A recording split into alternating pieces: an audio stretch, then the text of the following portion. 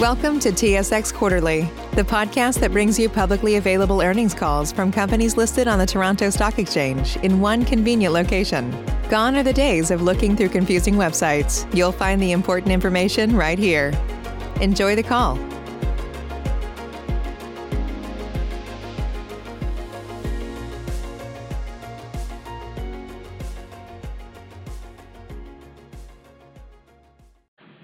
Good day, and thank you for standing by, and welcome to the Peyto's Q3 2021 Financial Results Conference Call. At this time, all participants are in a listen-only mode. After the speaker's remarks, there will be a question-and-answer session.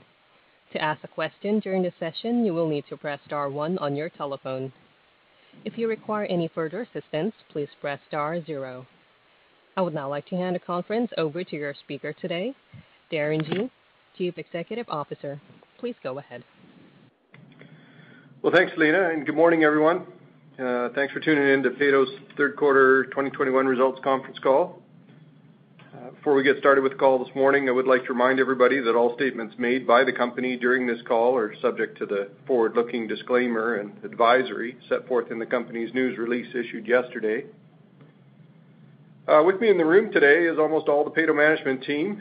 Our newly appointed President and Chief Operating Officer, JP Lachance, is here to answer your questions, as is Kathy Turgeon, our CFO. Scott Robinson, our VP of Business Development, is here. Dave Thomas, our VP Exploration. Todd Burdick, our VP of Production, and Lee Curran, our VP of Drilling and Completions, are all here. Only one missing today is Derek Zember, our VP of Land, who's home with the flu, I believe, but I suppose it's that time of year. Before I get started with my comments today about our results, I do want to recognize the efforts of both our office and field personnel this past quarter. We had a really busy quarter of operations, and we drilled some fantastic wells in the quarter just in time for the winter heating season and the most recent rally in natural gas prices. So kudos to the team for continuing to deliver the reliable energy that Albertans need to keep them warm this upcoming winter. And we did it with a terrific score for safety and environmental performance. So great job, everyone. On to third quarter results. Operationally, as I mentioned, it was a busy quarter. We picked up a 5th drilling rig in August, and it's been getting up to speed doing things the Peyto way. So now we have 5 rigs that can run steady throughout next year. This was important because we're seeing a real challenge in the Canadian industry these days, both with available equipment and especially with getting qualified people to work on that equipment. And that is not really a problem that goes away if COVID goes away. That's an issue that's likely here to stay for some time, and it will likely put a cap on activity levels and the development of new production, regardless of what the commodity prices really do. So the fact that we at Peyto have the capability to drill more and develop more will be a big differentiator going forward for us. We did drill some great wells in the quarter in 2 of our expansion areas down in South Brazeau in an area we call Chambers. We continued to delineate out several different plays there, which is important because it supports the long-term supply for the new 50 million a day gas plant we're building there. And in our Cecilia area, which is an area we acquired at the start of the year, we've had some great results up there that have completely filled the half-empty gas plant there. So now we're offloading incremental volumes to other plants in the area that have excess capacity, but we're also looking at expanding the Cecilia plant with more compression to move more gas through that plant a little later. So looking very good up there as well. So production grew nicely throughout the quarter. We had said that we expected to hit 100,000 BOEs a day by the end of 2021, and looks like we're likely to hit that number sometime in mid to end of November. So about a month early. And of course, we're not stopping, which means we should exit this year at something slightly higher than that. It'll all really depend on how many wells we can get tied in before Christmas. And then we have a little bit of a Christmas break, and then we'll keep that momentum right into the new year and throughout 2022. Commodity price realizations in the quarter, especially natural gas prices, are rising, and they're continuing to rise significantly from this third quarter into Q4 21 and on into 2022. As we indicated in the release, our Q4 hedge price is 55% higher than what we just got here in Q3, and our Q1 2022 hedge price is over 80% higher than what we received in Q3. So That higher price combined with more production is going to result in very large increases in revenue and cash flow for the quarters coming up. And really our hedge program is still catching up to the spot price, so we expect to see rising fixed prices for a while as we continue to hedge out the forward curve. For this winter, our gas is around, I think, 71% hedged with a fixed price, and for next summer, we're about 69% of our volume has a fixed price on it. So really that gives us a high level of confidence in our projected revenue and cash flow that's going to fund our capital program for 22 and our debt reduction program and our dividend that we just announced. So, with this quarter, I think we can finally say that the weaker natural gas prices that we've seen over the last few years are finally behind us. Cost-wise, I'm happy to report we held the line on costs in the quarter. Obviously, royalties were much higher due to higher commodity prices, and that was really responsible for almost the entire increase in cash costs from a year ago. And op costs were good. They would have been lower, but we did 10 plant turnarounds in the quarter, so that obviously had some costs associated with it. Todd can perhaps talk more about those later. Transport costs were up and will be for the next year due to some physical transport that we signed up for at the border at Empress and on the main line to Emerson. And then those contracts will start to roll off as we put some other diversification efforts in place. G&A costs in the quarter, of course, were minimal due to Peyto's small team and the relative size of our capital program and production base. Our interest costs were down quite a bit as both our debt and our interest rate dropped, and that's because of a falling debt-to-EBITDA ratio this past quarter. This interest charge should continue to fall pretty steadily as we move forward with the lower interest charges of the new credit facility and as our debt is materially reduced. And that lower interest charge should really help offset the higher royalty costs due to the rising commodity prices. In total, though, I think we're doing a good job of maintaining our significant cost advantage over the industry. I think the other advantage we're maintaining over the industry is our environmental performance. Quite frankly, we've accomplished a lot over the last 5 years with methane emissions reduction.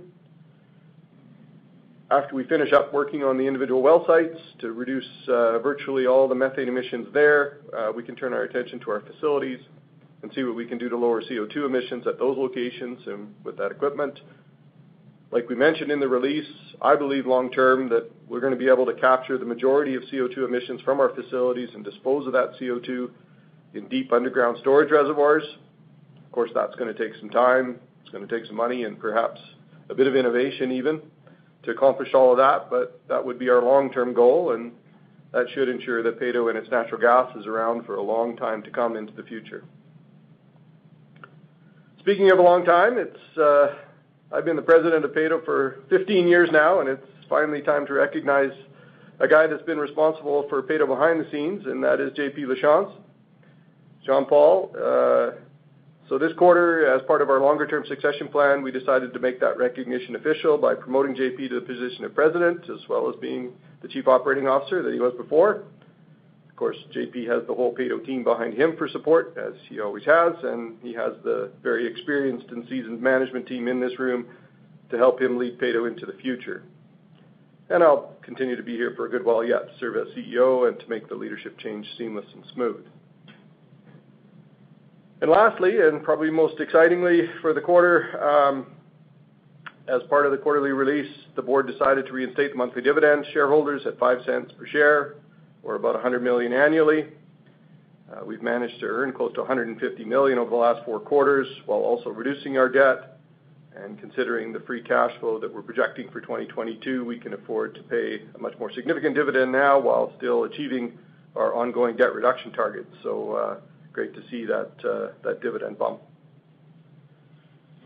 Anyway, that's pretty much a quick summary of the quarter.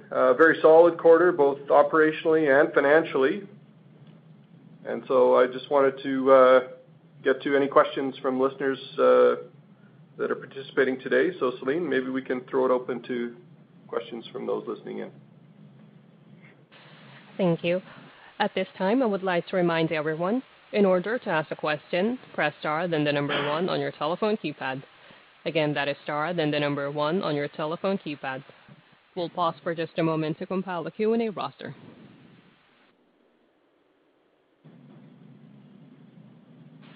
We have our first question coming from the line of Chris Thompson with CIBC. Your line is open. Good morning, and thanks, everyone. So, Darren, outside of the 15% inflation that you highlighted in your 2022 preliminary budget, are you expecting any other inflationary impacts, whether it be to your operating costs, G&A, or otherwise?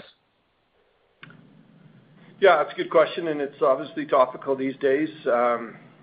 There's probably two places that inflation comes in. Lee, maybe you can talk a little bit about the operations, drilling and completions on the capital side about inflation, and maybe we can turn to Todd and he can talk about some of the operating cost inflation that we might be exposed to. Yeah, sure.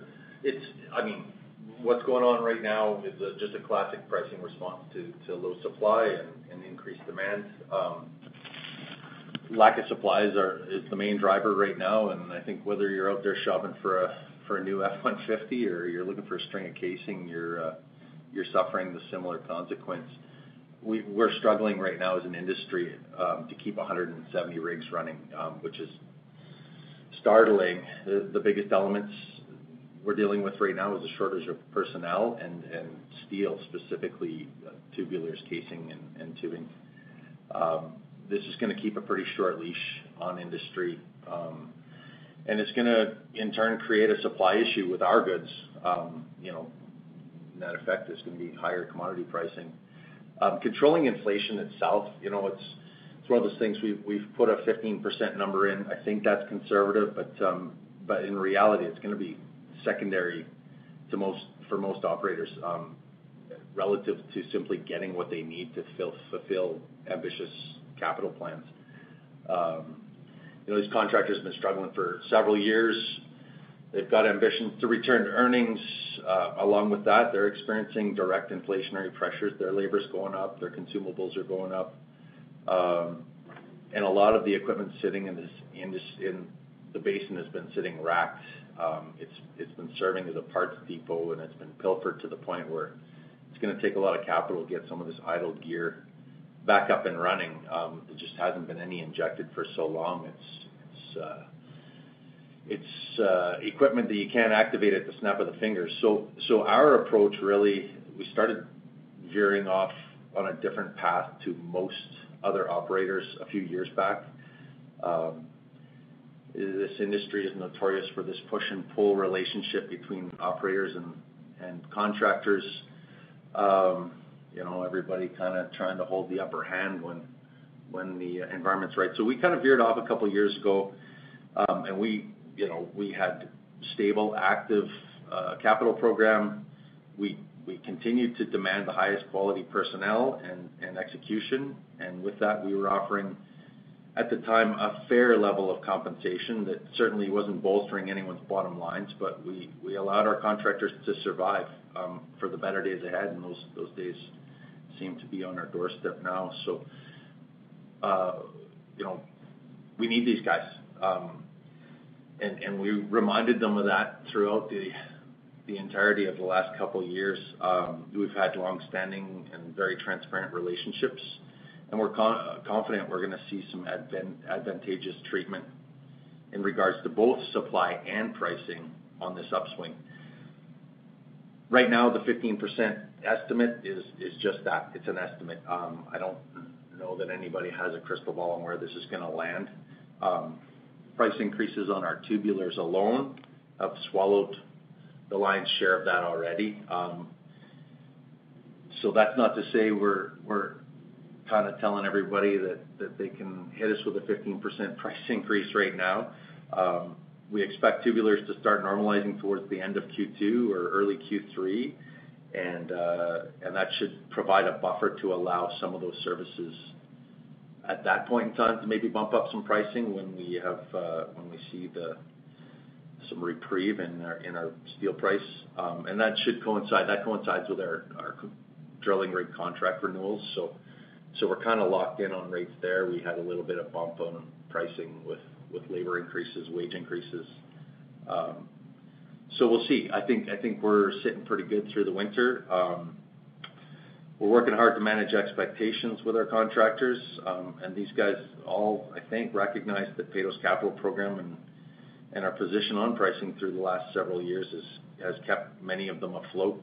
So regardless of the broader inflationary picture, we expect to remain in a top position relative to the rest of the industry. I don't know what else I can really say about that. Well, and Chris, you probably remember a couple of years ago when we talked about the fact that even though our capital program had shrunk quite a bit, we were spreading it around. We had 4 rigs running at sort of 50% run rate to try and keep the equipment warm and the people employed and there so that we didn't lose them. So, that's serving us well right now because now we have those same people and that same gear and we can run them flat out in a busier environment, but we're not as subject to some of the other, inexperience that's starting to creep its way back into the industry and that kind of thing. So it's, I think that was a good plan back then, and we're kind of reaping the rewards of that now. To further answer your question, maybe Todd, you could talk a little bit about operating costs and some of the inflation we might be seeing there. Yeah, for sure. I think, to echo some of what Lee said as far as the service providers that we have out there, similarly on the operating side with some of the contractors that are out there, performing services for us, we've kept them busy and we've looked after them. So, I think we'll continue to, with that promise that we'll continue to keep them working. I don't think we'll see, significant increases, maybe a fuel surcharge here, there, that sort of thing, but nothing that should impact us in that way. There's some things, chemicals, we've seen some significant pricing increase on methanol, for example. The market price is, double what it was a year ago, but we have locked in a really good price. We did that in August. We typically do that in August when the prices are lowest. So that's going to protect us for the remainder of the year significantly. Although, it was a locked-in price higher than a year ago. It is protecting us a little bit. Lubricants, we use a lot of oil, a lot of lubricating oil. That obviously floats with the price of WTI to a large part, a little bit with CPI as well. So we do anticipate seeing a little bit of increase there. Power's another one that's, it's a tough one. Alberta produces 70% of its power through natural gas generation. So if the power price is high, then we're making more money selling natural gas. But however, we generate power through the grid at about 90% of our usage. So we're going to feel that on the operating side, but that's surpassed significantly by the incremental revenue that we're seeing. So overall, I don't think we're going to see some inflation, but I don't see it being anything that's going to really shock us. Great. Thanks for the color. Next question for me, just in terms of well abandonments and reclamations, I haven't seen any cash outlays come through on your financials with that. So perhaps you could add a little bit of color on company strategy for how it manages its abandonment liabilities. All our wells are still producing, Chris. They're not ready to be abandoned yet. They're going to produce for decades more. No, just kidding. I mean, we do have a few odd well that might be a candidate for abandonment that we're looking at. Either you guys want to jump in on that? Yeah, sure. I think that every year we spend, roughly about $1 million on abandonments, or certainly suspensions that generally lead to abandonments. Maybe not so much reclamation work, and we have targeted for the next 2 or 3 years to continue to spend that. The recent announcement by the Alberta government around expectations, from the AER would be for us to spend around another $1 million next year. So that's in line with our budgets and what we'll continue to spend. But as Darren indicates, we don't have a lot to do really. Yeah, we are in the process right now of consuming our SRP allotment as well. So we're well into that program, and that's probably another in total with our Phase 5 fund is close to $2 million. So we're active on that right now. It's just not significant, Chris, because, I say that facetiously, but the reality is that almost all of our wells are still producing today, and especially with the higher gas price, even the lower rate wells are still very commercial. So we don't have that liability. Gotcha. Okay. And sorry, last question for me. In terms of debt levels, so for 2022, what are you targeting in terms of an absolute debt level? And then I guess, on your estimates, what does that translate to in terms of relative debt levels to cash flow? Yeah, I mean, for us, it is more of a debt to cash flow target that we're looking at, and it should be, because we could see some commodity price changes throughout the year, right? And that would change our cash flow projections. But I think, we are looking to be 1 times debt to EBITDA by the end of next year. I think that's a reasonable expectation. That's sort of where the industry's gone, I think, in terms of deleveraging. And we've got the majority, really, of 2022 cash flows locked up with a lot of hedging that we're continuing to do into 2022. So we feel quite confident about where we're going to get to in terms of balance sheet. And that was obviously one of the big drivers in deciding how much dividend we could afford. BetMGM has an unreal deal for sports fans in Virginia. Turn $5 into $150 instantly when you place your first wager at BetMGM. Simply download the BetMGM app and sign up using code Champion150. Then, place a $5 wager on any sport. You'll receive $150 in bonus bets, regardless of your wager's outcome. And if you think the fun stops there, the King of Sportsbooks has plenty of surprises in store. Check out daily promotions, same-game parlays, live bets, and so much more. Download the app in Virginia today and get $150 in bonus bets instantly from your first wager. Only at BetMGM. BetMGM and GameSense remind you to play responsibly. See BetMGM.com for terms. 21 plus only. Virginia only. New customer offer. Subject to eligibility requirements. Rewards are non-withdrawable bonus bets that expire in 7 days. Please gamble responsibly. Gambling problem? Call 1-800-GAMBLER. Promotional offer not available in Washington, D.C. Okay, thank you. I'll turn it back. Great. Thanks, Chris. Thank you. We have our next question coming from the line of David Fandler. Your line is open. Good morning. I wondered if you could give us an update on the construction of the gas-fired electric generating plant you're going to be supplying, and some information about how you plan to increase production to supply that plant, and just review how the gas is going to be priced and how that pricing fits into the diversified marketing structure you've been developing in the past couple of years. Yeah, thanks, David. So that Cascade power plant that's being built by Kineticor is right close to our Swanson plant. We have been sort of tracking their activity. They have a website as well that you can Google and find, and they show updates to their activity on that website. Todd, we've got guys that drive by there every day, so what are the guys seeing when they're out there in the field? Yeah, we're meeting with Cascade every now and then. They're giving us updates, and they're making great progress. They showed us some pictures of the site this summer, and it's pretty amazing. It's quite a big project, and they have a lot going on, a lot of foundations already set, getting ready to put buildings and move equipment in, as we understand it.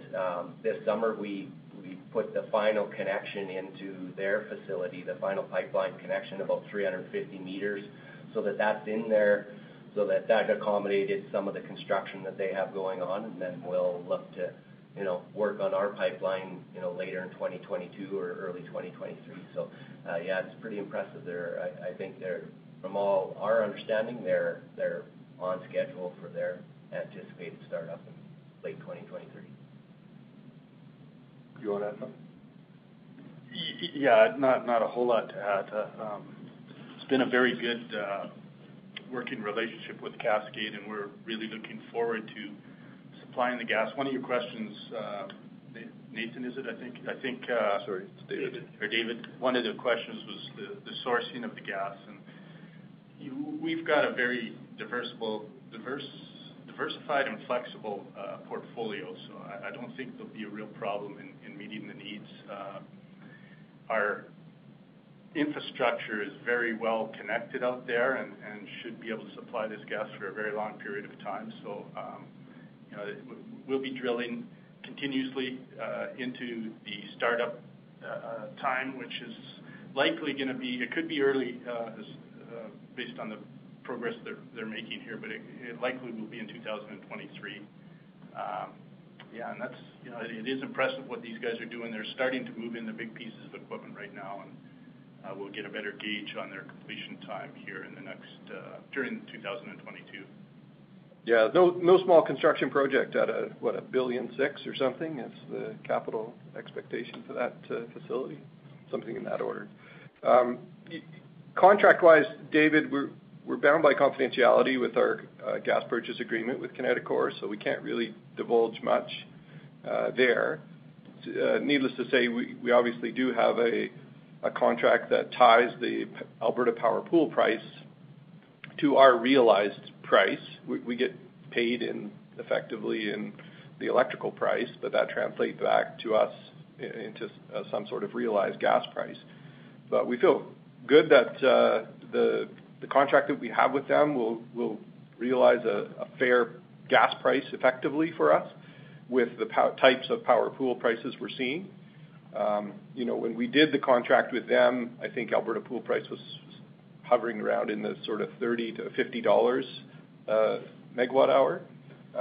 Today, Alberta power pool prices are 90 to 100, 140, 150 at times. So, I mean, Albertans are definitely seeing that in their power bills every month.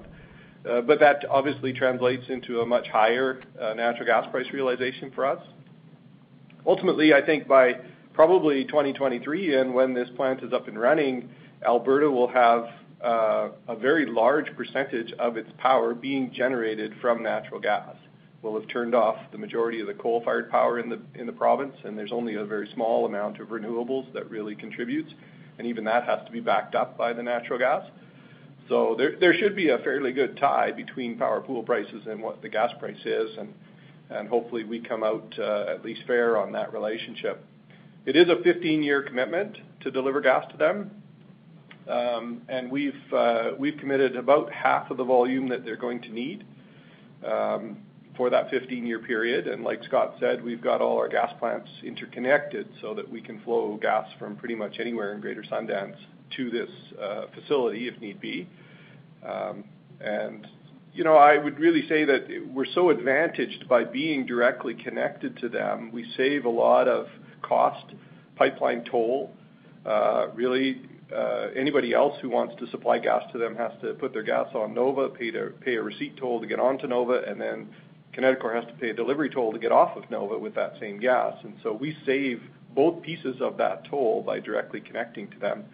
And I think likely we will supply more than just the 50% that we've committed to. It makes economic sense for us to supply more. So whether we supply some for the others that have committed gas to them, and in exchange we do some sort of relationship with those parties, we'll see. But we're excited for the plant to get up and running, and excited to be a very significant part of the Alberta pool grid here when it comes to electricity. Can the capital cost? Yeah, the last thing to add, the plant efficiency. This plant will be state-of-the-art, one of the best efficiencies environmentally in terms of the energy output per energy input. So that will bode very well on the pricing grid as well.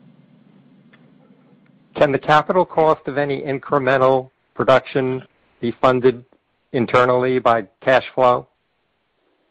Absolutely, David. Our plan is obviously to have a portion of our production dedicated to this facility, and it's a portion of our total that we're projecting.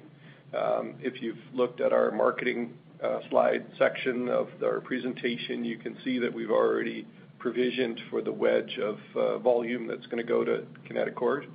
Much like any other diversification that we would look at, this is the industrial piece that we'd like to get in our portfolio. We want to have some gas obviously exposed to Eastern Canadian markets, some exposed to the U.S. markets, some exposed to the industrial heartland here in Alberta, and then eventually maybe even some exposed to West Coast LNG. So it's just a part and parcel of our total diversification. Okay, thanks a lot. You bet. Great question. Thank you. We have our next question coming from the line of Nathan Schwartz. Your line is open. Oh, hi. My question is about Peyto's green initiatives. Peyto's done a great job reducing Scope 2 and Scope 3 emissions. My question is really about Scope 1 emissions from fuel combustion. The Alberta Hydrogen Roadmap has talked a lot about things like blue liquid ammonia and blue hydrogen. And my question really is, how do you look at Scope 1 emissions, and how and when might Peyto start focusing on that challenge? Yeah, so you're right, Nathan. The Scope 1 emissions for us are defined as what, Todd?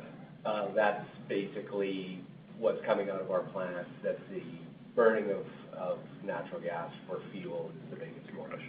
So it's the energy we consume to produce the energy that we sell, in effect, right? So we know that every truck that drives around in our field burns fuel. We know that every drilling rig burns fuel, every frac pumper burns fuel, and those are emissions. And then all of our plants obviously run.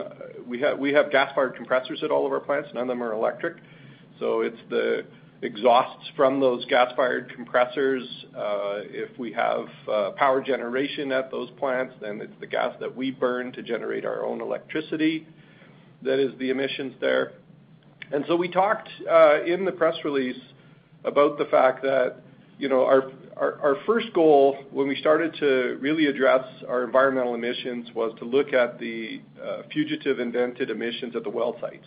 We knew that there was an opportunity to replace some equipment at our individual well sites to try and eliminate the majority of that little bit of vented methane, because that has obviously a significant impact in terms of environmental emissions, methane being more potent than CO2. And so we started there, and we've been actively working on that program, trying to get our field out at the well sites as clean as possible.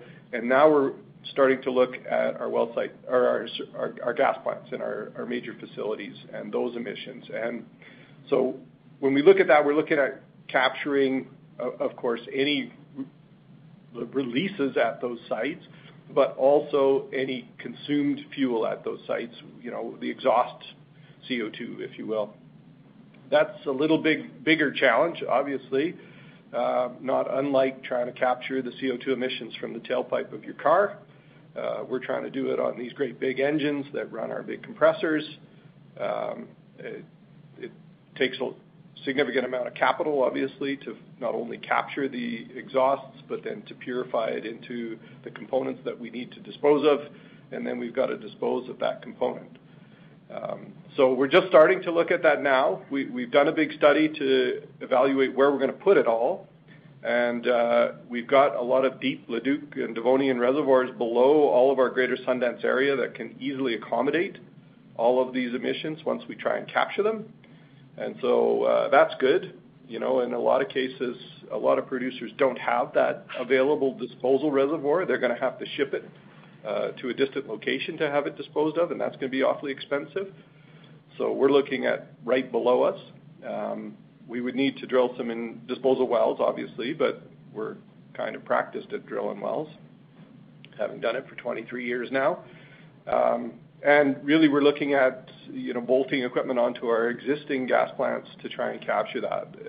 That technology is still kind of at its infancy, but we definitely see that's the path forward to capturing the majority of our CO2 emissions at our gas plants. Okay, that's helpful. Let me just quickly follow up. I suppose my question is more broadly about the energy that you sell. And in the past, you've talked about using Big Sunny as part of a blue hydrogen strategy. And what I'd ask is, how do you view the path to blue hydrogen or to blue liquid ammonia as a product that you sell? Yeah, really, it's that path I think is demand driven. As there's more and more uptake for those types of fuels, then our industry and ourselves will be well positioned to respond to that by turning our natural gas into those fuels for consumption. That obviously requires some process, refining process, if you will, or further facility process. We can look at either being the owner of that process, or we can look at outsourcing that, similar to, say, how we outsource fractionation of our LPG. So I think, obviously, we're going to work part and parcel with the industry and with even some of the government initiatives on that. But I think a lot of it, too, has to be driven by the demand side. There's no point in producing a whole bunch of hydrogen if no one's going to buy it. And we have to see the demand side pick up and there be a call for that type of fuel. And I think we will be able to respond as an industry quite quickly to that call as it evolves. You want to add something? There is interesting. You ask about ammonia. There is a early stage project concept in our area, and should that project get some traction and move forward, we certainly would be a candidate to supply gas. But like Darren says, most of these things are beyond our scope, and the methane, the carbon hydrogen bonds that contain the energy, we can supply that to whatever process it is, be it a syngas process that makes methanol or that makes eventually ammonia or hydrogen. Those are all exciting opportunities that lie ahead, but there's several steps that are in between now and when that happens, I think. There is this one project, and we're in early stage discussion on it. Great. I thank you, and I thank you for being such a good steward of my money. You're welcome. You're going to get some back. Thank you, and there are no further questions on queue. Presenters, please continue. Well, great. We did have a couple questions come in overnight. One of them was about the statement that we made in the press release about how our internal rate of returns were extremely high right now. And JP, I wondered if you could maybe expand upon that comment. Sure. Thanks, Darren. I think this time of year, every year, we have a tendency to look back at our program that we've drilled to date and have a close look at the results. And I mean, it's a precursor, it's a requirement. It sets up our plan for next year. So it's an important process that we do every year. And we look back at about 61 wells so far this year that we have some production history. And that's made up of about a third Notikewin, a third Cardium, and a third of our Wilrich, predominantly our extended reach horizontals. So when we look at that program to date, we're pleased to see that the rate of return of that drilling program looks like it'll yield us around 112% rate of return, which is pretty impressive. I mean, an important part of that too is that these wells we expect, well, some have paid out already, and we expect a lot more to pay out by year end and into early next year. So the program has certainly been very successful, and of course that includes a provision for other costs outside of just the drill, complete, and tie-in of those wells. The pipelines and the plant work that we've done is included in that as a sort of a guide or a measure of full cycle economics. So certainly a good program, and these successes have happened all across Peyto's assets. But the standouts clearly, as you indicated, Darren, earlier, the Notikewin in Cecilia, the Cardium in Chambers, and of course our Wilrich extended reach horizontals are working out quite nicely, and that's both in Sundance and the Brazeau area. So quite pleased with that. And clearly price is a reason why these economics are so good. But the team has also managed to get both our the productivity of these wells up and the costs down. When we look at cost per meter, cost per stage, cost per ton, they're all lower across all our key species. And then when you factor in the purchase that we made earlier this year, the about $35 million we spent on buying the Cecilia assets, and you add in the base production that comes along with that, our total capital program this year should yield us around 100% rate of return. So that's certainly the best returns that I've seen since I've been here. And why is that important? Well, looking forward to 2022, we plan to drill a similar program, similar size program, similar mix of the species that we've drilled this year. And we've obviously added in some inflationary costs, as Lee alluded to, and Darren, and we did in our press release. But even with those costs, inflationary costs in there, we see a lot of these species returns that are in that 100% range, and we expect that those payouts will be in less than a year. So it helps take some of the pressure off with respect to commodity price risk, as it were. And we hope to actually partially mitigate, at least, the cost inflation with operational efficiencies as well. So there's that factor as well. So I think the team, they're ready and they're excited about the 22 program, and certainly pleased with the results so far this year. Okay, thanks, JP.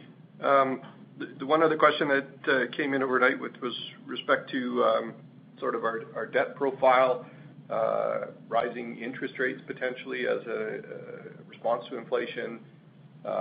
Kath, we issued that note, I guess it was after the quarter, but it was included in our press release. Pretty good priced interest rate, but how much interest rate risk do we have with sort of some of this inflation pressure that we're all talking about? Well, that's a good question, Darren. Obviously, the interest rates are starting to be forecast to rise. Bank of Canada rates probably mid next year, and that is going to affect the underlying interest rates that we pay on our revolving debt. So as part of our strategy is the debt repayment, and so we're seeing our revolving debt or variable rate debt declining from about $700 million right now at the end of Q3, down significantly by the end of 2022, where our fixed portion of the debt is actually going to start to be the more higher portion of our mix. And that's going to expose us to less and less variable interest rate risk. So by the time we see interest rates really ramping up in 2022 and into 2023, just the actual dollar amount that we will see being exposed to that will be quite small. Therefore, the risk is, well, it's certainly there. It's not going to be that material to us. Okay, good. And then maybe just a final question, Dave, if maybe I can ask you about some of the future drilling inventory that we're looking at. We obviously started to drill on that new acquired property in Cecilia. We've had some good results there. Without giving too much away, maybe you could speak a little bit about what plays we've started to delineate, maybe what interesting things we found, and what's our inventory looking like up in that area. Sure, Darren. The Cecilia acquisition is really turning out to be a big success story for us. It's one of those instances where the upside is unfolding just as we'd hoped, and perhaps even better. The wells drilled table in the press release really doesn't tell the story. The table groups wells by which gas plant they flow to, but Cecilia is located wonderfully smack dab in the midst of our infrastructure, so gas has a choice of several plants to flow to. So we've actually drilled 8 wells so far, 6 Noticunes and 2 upper flares on what we term as the Cecilia lands, plus we have 2 more Noticunes to finish up drilling here in Q4. There's also 3 additional wells that were drilled farther south in the Ansel area. Those lands are actually also linked to the Cecilia acquisition. And next year we'll have one rig dedicated pretty much entirely to Cecilia, and we hope to drill about 18 wells there in the budget. Those are mostly Noticunes, but we plan to to also test the liquids-rich Dunvegan. So that's really going to be a first for us in the greater Sundance area. So the Cecilia lands are far enough up north to include some Dunvegan opportunity. The actual inventory at Cecilia was estimated to be just shy of about 100 wells, including 30 Notikewins and 50 Cardiums. But what we're seeing so far are giving hints that the depth of the Notikewin inventory may actually be underestimated. And that's really important because the Notikewins we've drilled so far have turned out to be very prolific, with several estimated to pay out in less than a year. All in all, it's a great success story, and I'm sure you'll be hearing more positive updates in the future. All right, good stuff. Well, that's a pretty good note maybe to end on. I don't see any additional questions, so thanks everybody for listening in, and it's been an exciting quarter for us, and really the start of, I think, the next chapter of Peyto, which is looking very interesting.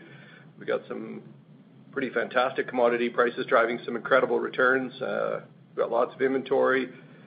We've got the gear to get it done, and the people as well. So we're pretty excited about the next 12 months. We're going to put our head down and get that activity done and make sure that we can achieve those fantastic-looking financial forecasts that we have. And we'll be back to you every quarter to update you on how that's going.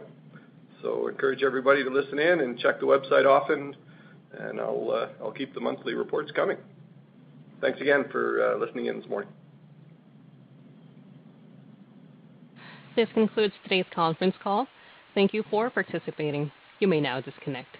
BetMGM has an unreal deal for sports fans in Virginia. Turn $5 into $150 instantly when you place your first wager at BetMGM. Simply download the BetMGM app and sign up using code Champion150. Then, place a $5 wager on any sport. You'll receive $150 in bonus bets, regardless of your wager's outcome. And if you think the fun stops there, the king of sportsbooks has plenty of surprises in store. Check out daily promotions, same-game parlays, live bets, and so much more. Download the app in Virginia today and get $150 in bonus bets instantly from your first wager. Only at BetMGM. BetMGM and GameSense remind you to play responsibly. See BetMGM.com for terms. 21 plus only. Virginia only. New customer offer. Subject to eligibility requirements. Rewards are non-withdrawable bonus bets that expire in 7 days. Please gamble responsibly. Gambling problem? Call 1-800-GAMBLER. Promotional offer not available in Washington, D.C. This is your invitation to the intersection of versatility and design. The kind of experience you can only find in a Lexus SUV. A feeling this empowering is invite only. Fortunately, you're invited. Experience the versatility of the complete line of Lexus SUVs and some of the best offers of the year on select models at the Invitation to Lexus sales event, now through April 1st. Experience amazing at your Lexus dealer.